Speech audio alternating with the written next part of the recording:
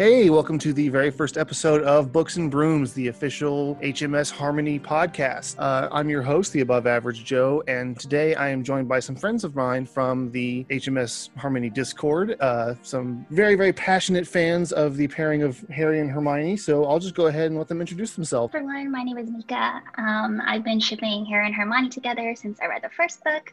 I've been involved in the fandom for the past 3 years because I actively write under the pseudonym of Untold Harmony. Hi, I'm Lauren. I'm the resident snarky Brit. I've been shipping Harry and Hermione since, again, I read the first book, which would have been over 20 years ago now, and I've been reading fan fiction since I was 12, which is over 15 years. So I'm fandom old. So for this first episode, I really just wanted to focus on an overview of the Harry and Hermione relationship, why we think they're perfect for one another, some moments from the book, some moments from the film, kind of why they're important to us as a fandom. Okay, who wants to go first? Mika, you go first. Okay, well, so like I said, I've been shipping Harry and Hermione since the first book, and I think the main reason why I'm such a big fan is because I actually grew up with the book.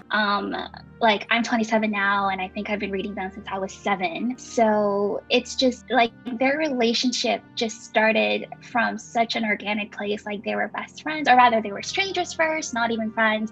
But then, this one big major thing happened that kind of forced them to be together. And then ever since then, they've just been like next to each other and just the best of friends. So it's just, their relationship just came from such an organic place that it was very easy to kind of fall in love with that ship. And like I said, I grew up with it. So I kind of, saw and like even, oh God, sorry guys, I'm just like blanking here. Lauren, do you mind? Yeah, I was just going to say, I'm very much the same as you because I'm of a similar age. And it's just that thing of, I also grew up with it. They balance each other out. That's the other thing. Because Hermione, at least to start with, is so very much sort of books in cleverness, intelligence, must obey rules and teachers and all that kind of stuff. And then, we look and, a couple of months into their friendship and she's setting teachers on fire. She's doing Lord only knows what else. And again, Harry, to start with, is very much leap before you look, whereas Hermione sort of balances him out in terms of, calming him down and say, think for a second, how can this possibly go wrong? I also like the balance that they bring each other, I think. And also having similar backgrounds, they understand each other a lot better than other people do, shall we say. I was going to say, I think that there might be also a lot of empathy there, even from the first book, because like, as you know, Harry and Dudley's relationship isn't really the greatest. Like, he was teased, he was bullied all the time. And then Hermione was kind of feeling the same, at least with Ron, because she's not really part of that in crowd yet. And, he made her cry. So I agree in that Harry and Hermione are kind of like, they were able to empathize with each other and they were able to relate with each other in more ways than one. Yeah, I was going to say, neither of them in the canon had very many friends, or if any, growing up, at least as far as we know. So they're very much simpatico, I think. Whereas Ron certainly grew up with sort of all his family around him and was trying to find his space so he could sort of shine, whereas he sort of gets overshadowed by Harry and Hermione, which doesn't help. See, for me, it was there were multiple reasons why I shipped them. One of which was just like the organic nature that we keep talking about, how easy it was for them to bond and how they just kind of naturally evolved throughout even the course of the first book, and then let alone into the preceding novels. There's also a bit, for me, kind of a personal angle in that I very much related to Harry, and had that been me, I would have been very much attracted to Hermione. So that's kind of what pulled me in when I was a kid, when I was first reading them. But yeah, overall, they have an ability to connect with one another and understand one another on levels that Ron and some of the other characters involved just don't get. There's an intimacy between Harry and Hermione that is virtually unparalleled throughout the rest of the books. So let's start talking about some of those moments. What were the key moments for you guys reading the novels that just sold you on Harry and Hermione as a couple? Well, I think starting with the first book, even before the troll. But when Harry realized that it was Hermione, or rather Hermione didn't know about the troll, when everyone kind of just forgot about her, like that was one thing that, you know, made me realize that, oh, perhaps Harry, you know, like Harry already thinks of Hermione as his friend, even though she and Ron might not be that compatible with each other yet. And then obviously following that, the friendship and bravery quote, I think that might have been Harry's first ever hug when Hermione hugged him before he went off further into the rooms. So yeah, it's just there's quite a lot of those wonderful moments starting from the very first book. Plus there's the whole Buckbeak thing, there's the time travel adventure, there's, you know, her being the only person who believes him in Goblet of Fire, there's the way he reacted to her at the Yule Ball, there's, I mean, I'm sure we could go on for hours about this. There's just so many moments. And also, actually, if you think about it, the fact that Hermione, who at this point, to be fair, was still fairly rules-based, was prepared to, you know, knock over a teacher and also set fire to another one to save Harry, when they've only been friends, what, a couple of months at that point, I think? I think speaks quite a lot to their relationship. And that's before you factor in things like, the Ministry, or Harry comforting her after the Ron and Lavender thing, or, I mean, I could just go on. I really could. So there's a couple here I want to really focus on. So, Lauren, you brought up the Buckbeak thing. Let's talk a little bit about that. So obviously, Buckbeak being introduced in Prisoner of Azkaban, and just the symbolism of hippogriffs themselves was fairly obvious, even if J.K. Rowling didn't necessarily, know. Do her research? Yeah, I was trying to find a more PC way to do it, but sure, let's go with that. So let's talk about that. So what hippogriffs actually represent love, and specifically romantic love. So the idea that, one, Harry is able to connect with that, with his own history of never really having been loved up until that point in his life. And then two, that the only people we ever see writing, or the only two people we see writing Buckbeak at the same time are Harry and Hermione. That feels like an obvious blow there that just kind of gets written off. Sorry, I may have some feelings about that. Can't imagine why. But yeah, and also there's the fact that, yes, there's Buckbeak, but there's also why they're on Buckbeak in the first place. So, for example, one, Hermione's probably at least partially doing it because it's the right thing to do, because Sirius has never been convicted that we know of, or is that fanon? I forget. But, Sirius is actually innocent of the crime, and it's just the right thing to do. But also she's doing it for Harry, because I'm guessing, being the child of dentists, she would have been aware of things like duty of care and some of the abuse training that her parents would have had, and something must have been ringing bells with Hermione in order for her to say something's not right here if Harry's prepared to just go off with this guy who's been in prison for the last 13 years rather than go back to his supposedly loving relatives. Yeah, and I think that kind of hits on something that really separates Hermione from the rest of the bunch, is she is kind of the moral center of the group in a lot of ways. Harry is doing what needs to be done, Ron is there, but Hermione really tends to be the moral bastion for all the events throughout the books. Mm-hmm.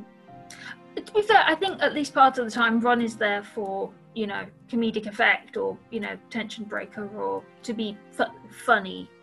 I think that may be the intention. Sure, I'll give you that. I think that was the original intention. Yeah, and throughout the earlier novels, I would agree that's probably what he was there for in a lot of ways, and it worked well.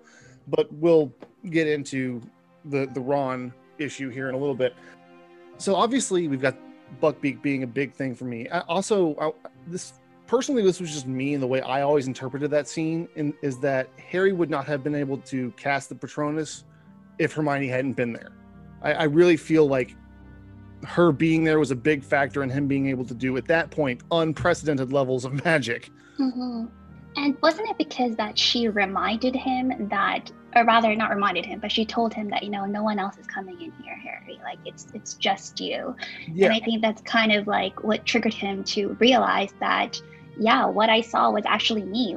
Like this wasn't my dad or somebody else. Like it was me. Like that Patronus that I saw came from me. Yeah, it was the first time Harry really had the little light bulb moment of no one's going to save me but me, which is something that he focuses on a lot in the later books. But also I think there's a certain amount of it being he's also aware that he needs to protect Hermione, I think, possibly. Yeah, that's... I mean, protecting himself is nice and all, and serious. But also, if he doesn't, protect himself and Sirius, then the next person they're going to be coming after is him and Hermione as well. Yeah, and that's where I think Harry being Harry has probably occurred to him. Exactly, that's where I think it was going, in that Harry always tends to think of himself last when it comes to protection. So the idea that, he's able to accomplish this, again, at this point, unprecedented level of magic for him in order to protect Sirius, Hermione, and himself was a big... On two different levels. Do what? I was saying he's protecting himself on two different levels. Exactly. So let's go into some of the other issues from the books. We mentioned Goblet of Fire and Hermione being the only one to trust him. And I know there's a moment that rings true for all three of us when it comes to Harry and Hermione and the Goblet of Fire. And what is it? Toast. Yes. All right. So let's... So, it seems so insignificant, but actually it's quite the opposite. And honestly, I don't really see it mentioned a lot whenever I talk to other people about Harmony. So it's nice that it's getting the recognition it deserved. But basically the scene is that it's the following morning after Harry's name comes out of the fire, and he just left the portrait hole and he's gonna go for breakfast. But as soon as outside of the Gryffindor common room, he sees Hermione there, and she has a stack of toast with her, and instead of going with him to the Great Hall for breakfast, she goes and take him out on a walk around the castle grounds, and they just talk about what happened. And he was about to say I didn't do this, and Hermione was like, well, yeah, you don't have to tell me that, Harry, because I know that you didn't do it.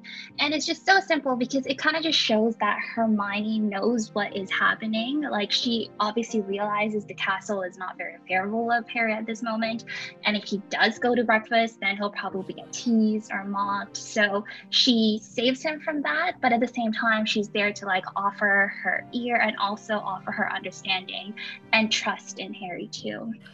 I think the other thing that we have possibly forgotten to factor in is a lot of the Harmony shippers these days are basing it off the films and not the books. That's and of course, that scene didn't feature in the films. Mm-hmm. That whole thing was just completely left out of the films, presumably because they didn't have time, which is fair enough, directorial decision and whatever. But a lot of people these days are basing their shipping on the films, not the books. Well, certainly that's my impression anyway. Yeah, I think there's a certain amount of populism in the fandom now, especially regarding some of the recent comments from a lot of cast members regarding the Harry and Hermione relationship. So I will agree that there's kind of that inherent mess there.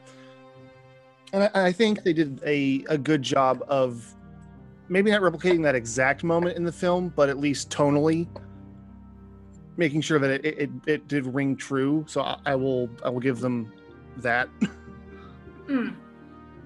Okay, so what are some other moments from the later books that really jump out at you guys? Bonded for life. Okay, I think that goes without saying. Yeah, well, I think we could probably take most of the fifth book and just set it on the counter and gesture towards it and be like, there you I think also the way Harry comforts Hermione after the Ron and Lavender Charlie Foxtrot, because he knows that she's going to be upset and he's just trying to sort of calm her down and just, Yeah, just that whole thing, I think. And also, to be fair, her reaction to seeing him when he walks in the door in Order of the Phoenix, sorry. And the fact that she gives up seeing her parents to actually come and see him as well, if I remember rightly, over that Christmas break. I believe so. It's been a while. I gotta go back and read that one. See, for me, and you hit it right on the head there with Bonded for Life. That was such a deliberate move in the book that for the life of me, I almost can't understand why JK put it in there. I'm like, if you're not going to go this direction, exactly, why is this in here? So let's talk about that. Unless it was a typo, but that seems like a fairly massive typo. If that's a typo, then some editor should be fired. Well, to be fair, personally, and I don't know what you guys think, I think J.K. Rowling needed a new editor from books about 4 onwards, or at least she needed somebody she'd actually listen to. I would agree, and we'll jump to that topic here in just a second because I feel like there's going to be some emotions that pop up there. True, but just thought it needed to be said. But yeah, like the whole idea that during an actual wedding ceremony that Hermione at the most pivotal moment cuts her eyes directly at Harry, tears in her eyes. You're just like, that's very deliberate imagery, and it's just kind of there. Now, this is not the first time that JK has done very deliberate imagery and just let it drop, but that seemed, I don't know, like it's just, there's a lot of weight in that moment. Exactly. Like, it was too intentional. And wasn't Ron, like, sitting right next to her? So yeah, Ron's on the other side. Yeah, so, like, it's just weird. It's like she turns to Harry and away from Ron at that moment right there when they said that they're bonded for life. So why? It's so many questions why that happened. It's definitely one of those head-scratching moments, because, like, if you wanted to do the inversion of it, Hermione's looking at Ron and Harry's watching Hermione, like that would make a certain amount of narrative sense, but to have it completely be Hermione looking at Harry, it kind of makes you go, what are you doing? What are you doing? And at least in theory, considering he dated Ginny in Half-Blood Prince, I had to make sure I said the right name there, why is he looking at Hermione and not, for example, at, say, somebody else who's also at that wedding? Yeah.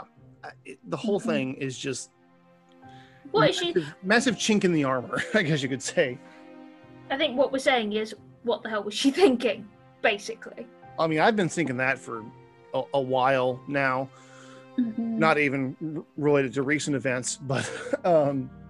so you said we weren't going there. I alluded to it. I am not actually going there. It's a difference. It's like walking past Nocturne Alley. You know it's there.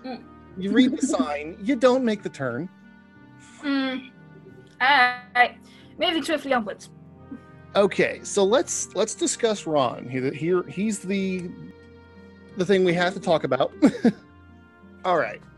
Lauren, you kind of hinted this with JK needing a different editor from books 4 onward. Books 1 through 3, Ron is a fundamentally different character than books 4 through 7. Like, the only thing he has the same is hair color and name. I mean, to be fair to him, a certain amount of that could well be hormones. A certain amount of that could be issues because, he's got 7 siblings. He's the youngest boy, and he's the boy that was supposed to be a girl, and he's not got anything really to distinguish him besides his friendship with Harry from his brothers. So Bill was head boy and is now a curse breaker. Charlie was very good at Quidditch and is now playing with dragons. Percy, again, was head boy and is now sycophant in chief at the ministry. Gredenforge are Gredenforge. Then you've got Ron, who was supposed to be a girl, and then you've got Ginny, who's not only the youngest, but a girl. So you can understand why he's got issues, but also it doesn't really excuse it. And also there's teenage boy hormones factored in there as well. Yeah, like the issues make Ron okay. They give him they earn him a certain amount of sympathy and a bit of understanding in some of his less than stellar behavior. Again, not excusing it in any way, but coming from his life, you can kind of understand why he would react a certain way. I guess my issue really is when it comes down to JK saying that she wrote Ron and Hermione as a form of wish fulfillment, as a way to, I guess you can say, give Ron something that would make him more than just this forgotten son. Problem is, she didn't give him anything beyond that. So he was just forgotten son, who somehow managed to get the girl. It didn't really make sense. And I for me, that really was called out on its nose in Deathly Hallows, where it's like, look, even Dumbledore knew that your ass was going to bail, and we need to find a way back at some point. Mm-hmm. And that's not to say that I dislike Ron. I just think he was used inappropriately and definitely did not fit Hermione in terms of a romantic pairing, simply because of just their motivations and their worldview. Ron is very lackadaisical, and that's not Hermione. She's got very lofty aspirations, and Ron strikes me as the kind of person that has very little ambition. And also, Ron is very ensconced in the Wizarding world, whereas Hermione would possibly have to give up a lot in terms of her parents and the Muggle side of her family in order to be with Ron, whereas Harry, she doesn't, because he knows enough to be able to cope in the normal Muggle world. Mm-hmm. And I think they also just bring out the worst of each other. Like Ron, he always he's just so much more derisive towards Hermione. Like, he teases her because she's smart, she likes to learn. But on the flip side, we see the worst of Hermione too, like, with the birds in the later books, and she just seems so much more impatient with Ron around. So they just don't bring out the best of each other at all. Yeah, that's a relationship that is going to end violently, and everyone around is just standing there waiting for it to happen. Yeah. And the other thing is, we frequently see Ron be not bullying, but certainly saying some stuff I'm surprised Hermione lets him get away with. But we never actually see him apologise, I don't think. Mm-hmm. They just sort of either forgive each other because Harry tells them to, or if they do talk about it, or if whatever happens with it, it happens off camera. And it just surprises me that the Hermione that we see puts up with that. Yeah, I agree. You would think that it's something that she wouldn't really tolerate, but yet, you don't really see how their conflicts are resolved with each other. Or, the other thing that I wonder is if she just puts up with it because of Harry. Yeah, I don't think they would have been friends if it wasn't for Harry. I definitely agree. I think mm-hmm. there's a certain amount of just sheer tolerance that Hermione brings to the table in regards to the trio. Just as a romantic relationship, Ron and Hermione, they don't have sticking potential. Like, you can only get so far in that, thin line between love and hate realm before it just burns. But it has to have out. something to work with. Exactly, and there's no foundational material there. And it's not even that they're fighting because of principles or whatever, or, it's going to be difficult for them to find a middle ground to compromise, I think. Yeah, especially with some of their more pronounced issues and worldviews. So let's talk for a second about the films, because Lauren, you brought it up earlier that a certain amount of the newer Harmony shippers are kind of referencing the films specifically, and Dan and Emma's chemistry, which was amazing. So let's talk about that. What are some moments that were strictly film based that kind of reinforced the idea of Harry and Hermione? The hug at the end of the second film. Classic. I was cheering along when I saw that in the movies. There may have been some quiet fist pumping from me. Yes. So that's the one that springs. The hug in Goblet of Fire, actually. I love that moment. Hermione just seems to, going back to what I think it was Nika was saying, or although it might have been you, Joe, sorry. They seem very, they seem to touch each other a lot. So it seems just very easy for Hermione to just grab his hand at different points. One of the ones I'm thinking of is in when they're at a DA meeting and Hermione just grabs his hand in Order of the Phoenix. And it just, bearing in mind Harry's background and the fact that he's verbally and physically abused, the fact that he finds it so easy to take physical affection from Hermione is just galling. Is just amazing, actually, if when you consider what he went through at home. Mm-hmm. Yeah, that's something that always stood out to me, was how easily they were able to be demonstrative towards each other with affection, especially because, and this is something that I've always really kept in the back of my mind, is that up until age 11, Harry had never really known any kind of positive emotion. I mean, he'd never really known love or affection in any real way. So for him to be able to let Hermione take his hand, let alone be able to do the same thing with her, is very, very big. And that's not just a subtle little natural response thing. That's something that takes a lot of cognitive effort to get past. And I really, really appreciate the way that was shown throughout the films. But also, what I liked is that Dan and Emma managed to make it seem as though it was natural, even when it wasn't. It was just sort of, yeah. I think it was actually, it's not a deleted scene, but it's an alternate take on their when they're talking on the covered bridge in Goblet of Fire, and she reaches over and takes his hand there. Like, you see it a little bit in the final version. It was just a different camera angle that really showed that action. It was these little subtle moments throughout the films that I appreciated, because it tied back to that organic nature that we saw in the books.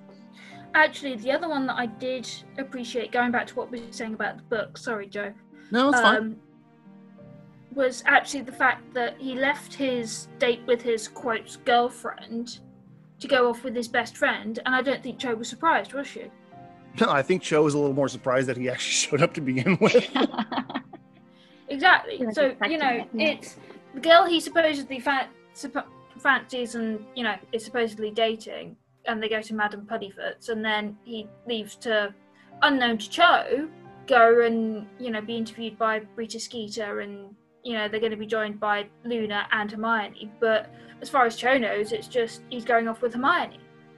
Yeah, there tends to be a lot of that in the books, where it's like, oh, Hermione needs Harry for something, and there's very little doubt or recourse, and it's just like, oh, okay, I go. Which is another thing that actually, it's just like, Hermione needs me, right, I'm off. That to me is just, and also he needs her and she needs him, and that to me actually is part of the balance that we were talking about earlier. It's not just that, with Ron, he sort of needs her to help with his homework or, whatever. It's that they need each other. And they balance each other out. And that's something we talked about previously in the way that they complement one another. For me, this is kind of the issue I had with Harry and Jenny, in that it was this Oedipal nightmare where it's like, she looks like Lily. We're going to make that happen, because that's not creepy at all.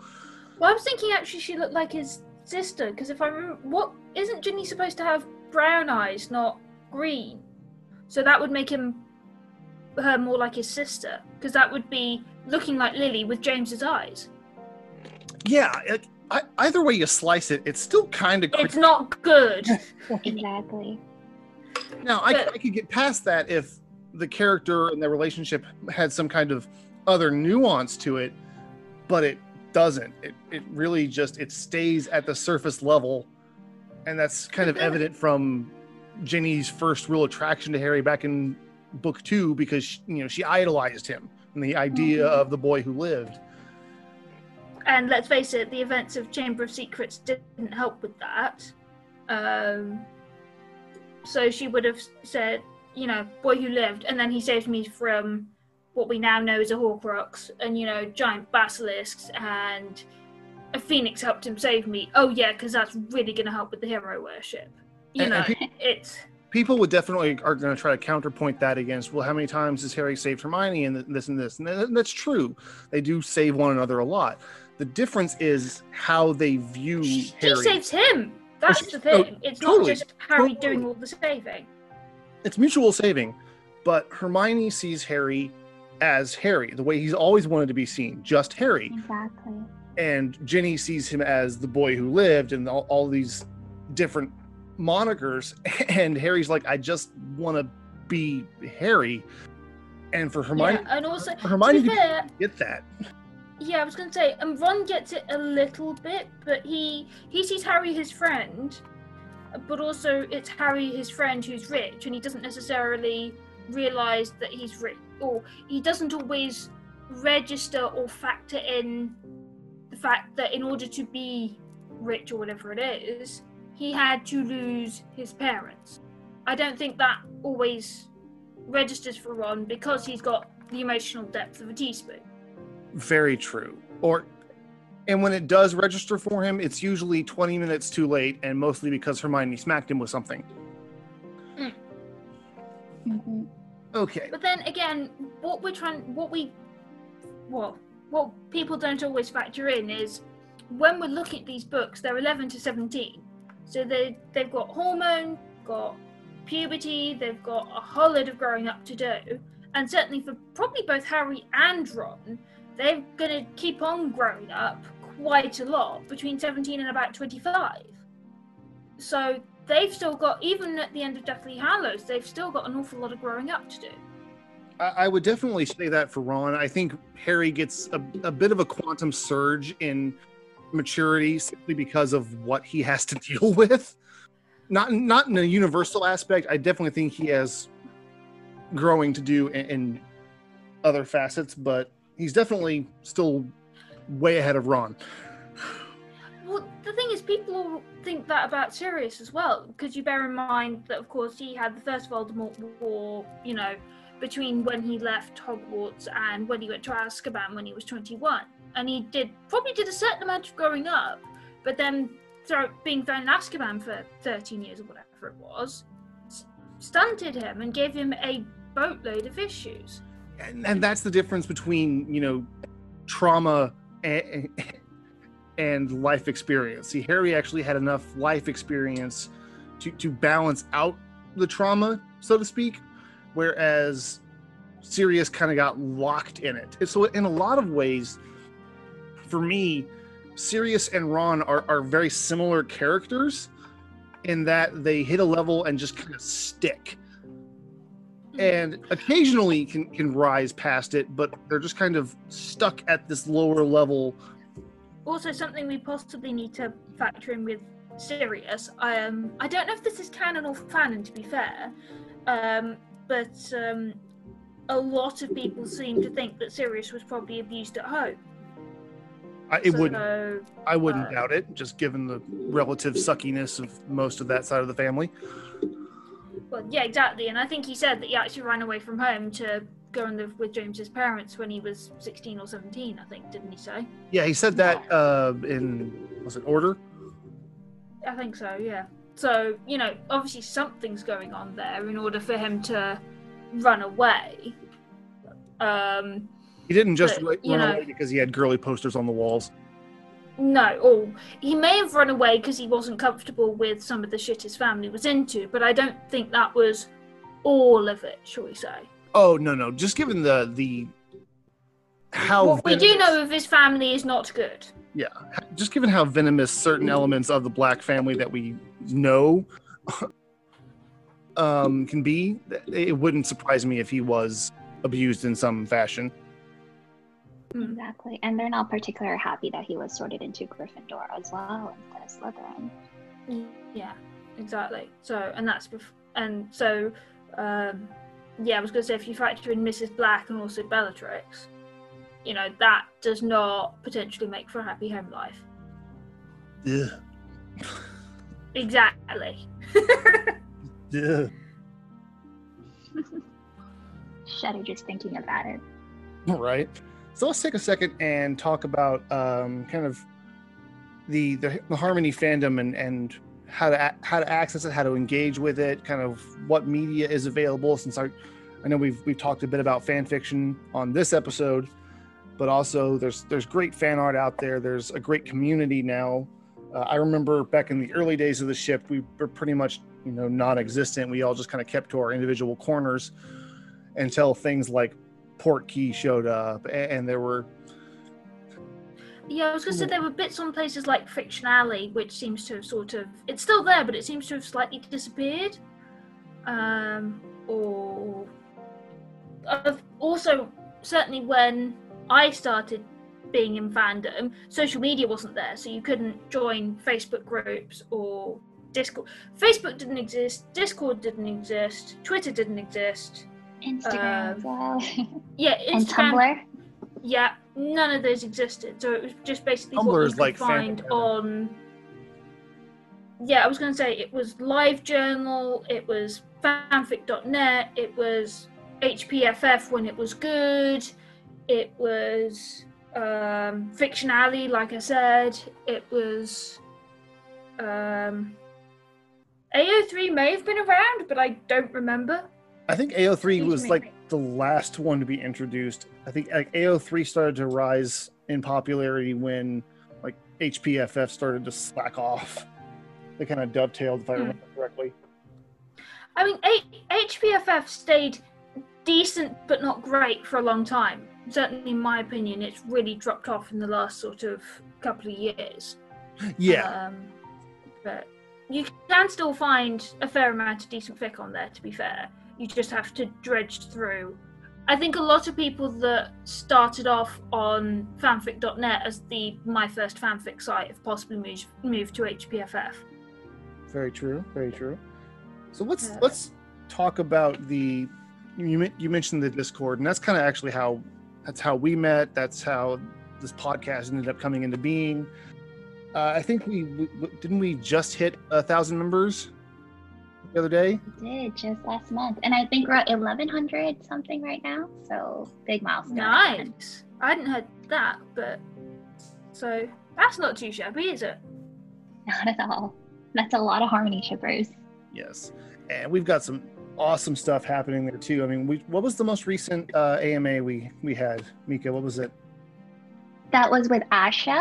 Asha 47110, I believe, is her DeviantArt or her Tumblr pen name, and she's basically a Harmony fan artist that has been active since like the early Portkey days, so like perhaps early 2000s, and still active right now.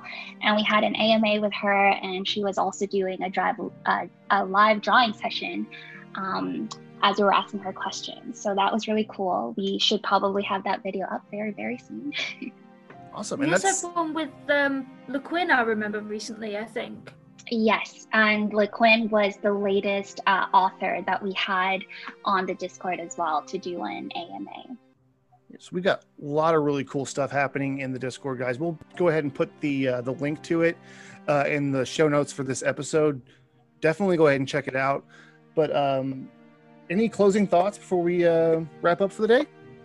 I'm just glad we're doing this, and it's nice to be able to, I was going to say pontificate, but that's not quite what I mean. It's just nice to be able to actually talk about Harry Potter again, because certainly for me, I went through a period where I was still in the fan. I was still like a fan, but it was just sort of me reading fanfic. I wasn't really involved in the fandom, so it's nice to be able to share my feelings with other people again, actually. I would have to agree. And this podcast is a great idea. Like, it's great to be able to just talk about the different Harry Potter and Harmony specific topics, see different opinions, hear different opinions too. So yeah, it's very excited for the coming episodes as well. Yeah, I'm also quite glad that we're agreeing on quite a lot as well, although I think that may change in the following episodes. Well, there's definitely going to be some deviation, I think, and I know we broached some hot button topics in this issue. By the way, pretty much everything we talked about has its own little thread in the Discord, so if you want to, our lovely audience members want to jump in there and join the conversation, they can.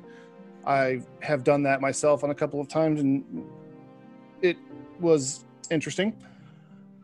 Yeah, just make sure you keep some sort of brain bleach, i.e. probably alcohol, on hand.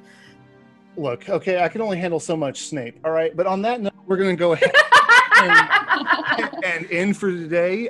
Tune in next month for our episode that's going to be dedicated to the wonderful world of Harmony fanfiction. Thanks very much for listening, guys, and we'll see you next month. Thank you. Bye-bye.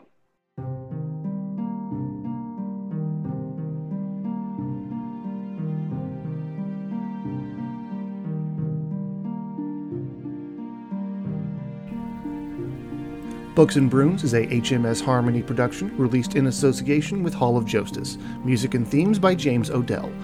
Books and Brooms is a fan experience not intended to infringe upon existing trademarks. All works are the property of their original creators. Harry Potter, created by J.K. Rowling. Wizarding World characters and associated media are copyright of Warner Bros. Entertainment. All rights reserved.